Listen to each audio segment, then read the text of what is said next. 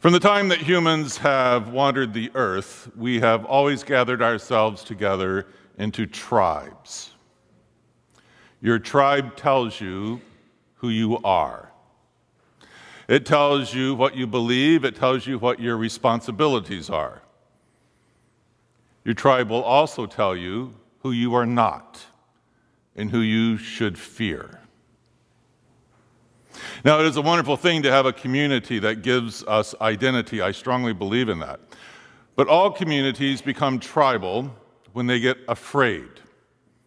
And when they're afraid, they're worried about the mythical them, they, who are to blame for our problems. Look out for them, the tribe keeps telling us. They're trying to take something away from you. They're not like you. They don't understand you. They're only going to hurt you. Be very, very afraid of them. Anytime that I lecture on preaching, I tell my students that it's never hard to make people afraid in the congregation. Just start talking about them. And the congregation will turn into shivering chihuahuas with bulging eyes. You're right. I knew somebody was responsible for my problems. It's them. And it's not hard to point to them. Worry about them. Worry about the Republicans. Worry about the Democrats. Worry about the gays. Worry about the fundamentalists. Worry about the Arabs. Or worry about the Jews. Worry about anybody who's not like you. Be very, very afraid.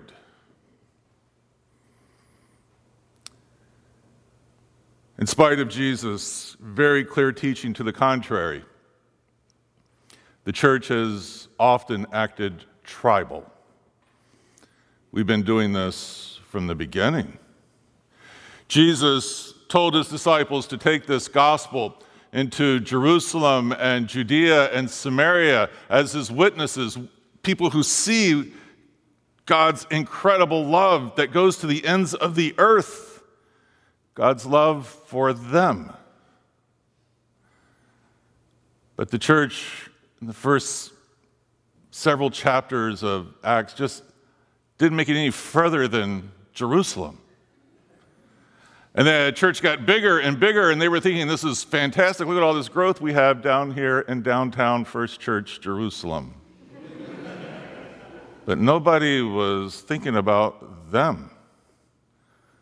Until one of the deacons is stoned, Stephen.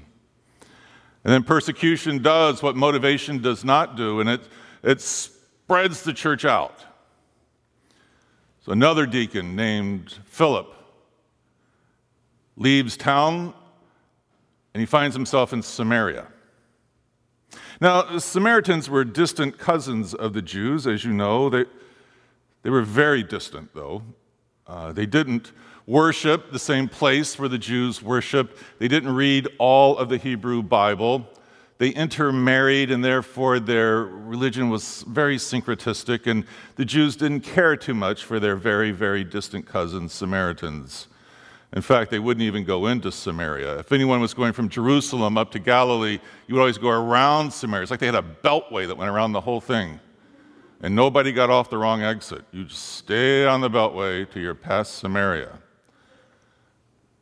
But that's where Philip goes, to hide out from the Jewish authorities. And if you're worried about being found by the high priest and his council, what better place to hide out than with Samaritans? Because they're not going to go there. And while he's there, Philip decides he'll do a little preaching.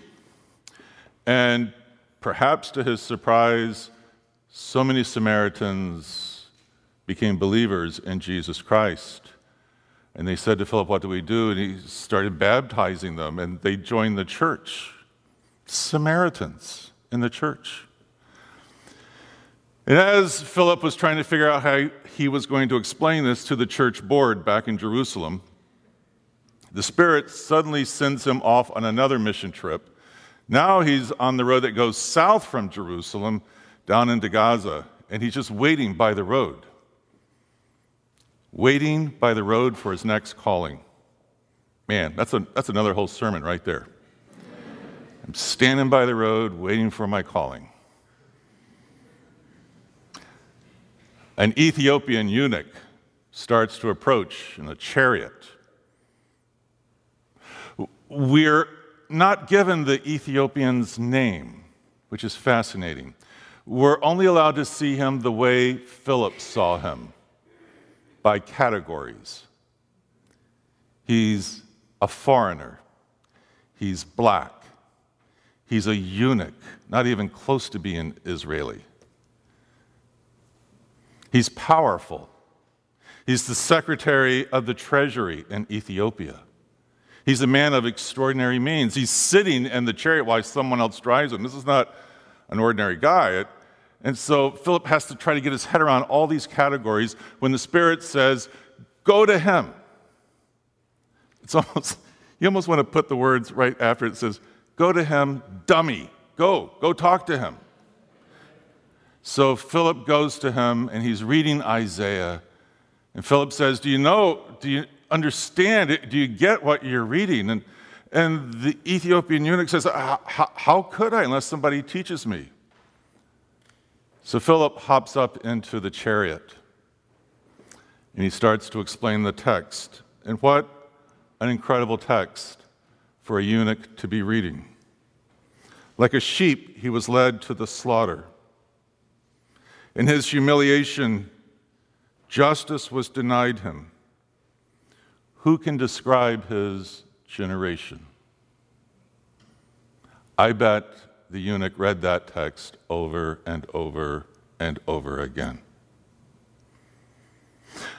According to Deuteronomy 23, eunuchs weren't allowed in the Holy Assembly.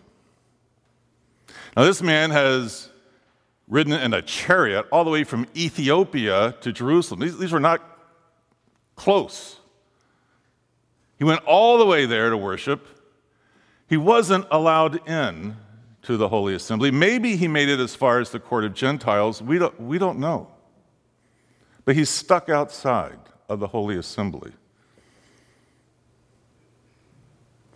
Imagine going to church one morning and somebody says, there's something wrong with you. You're one of them. You can stay in the narthex, the court of Gentiles out there. And so you're so desperate for any good news, you put up with this.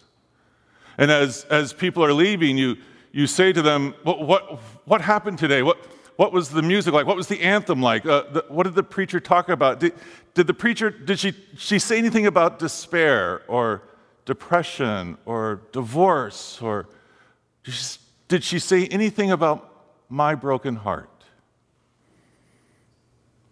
And then when the service is over, you just get in your car and you go on away. But you didn't deserve to be in church. Here's the reality.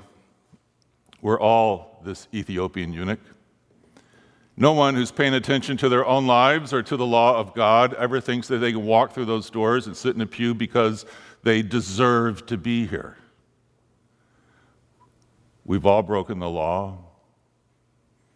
We are all outsiders by rights.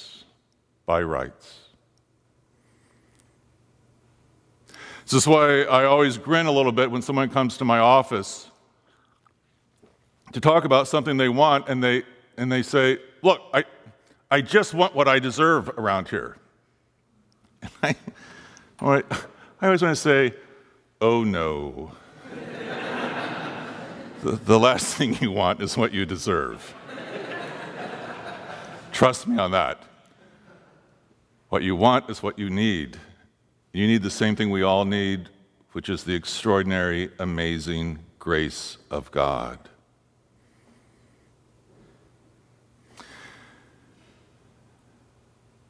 As the Ethiopian and the deacon Philip continue to talk, I imagine Philip explaining this text to him by saying, come to think of it, Jesus has no posterity either.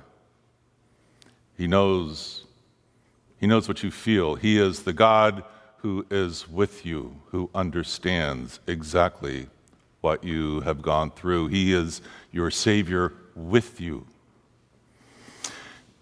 And the Ethiopian becomes so excited about this. He says, well, then what's preventing me from being baptized? There's water right here. And Philip, who apparently likes baptizing people, says, nothing. Let's pull the chariot over. Let's go to the water. And they enter the water as two very separate people with very different categories, separated by us and them. But they come out of the baptismal waters as brothers in Christ, all a part of one family. In Jesus Christ, God is literally dying to create a new family. A family that's made up of you and us and them. In the name of the Father, Son, and Holy Spirit. Amen.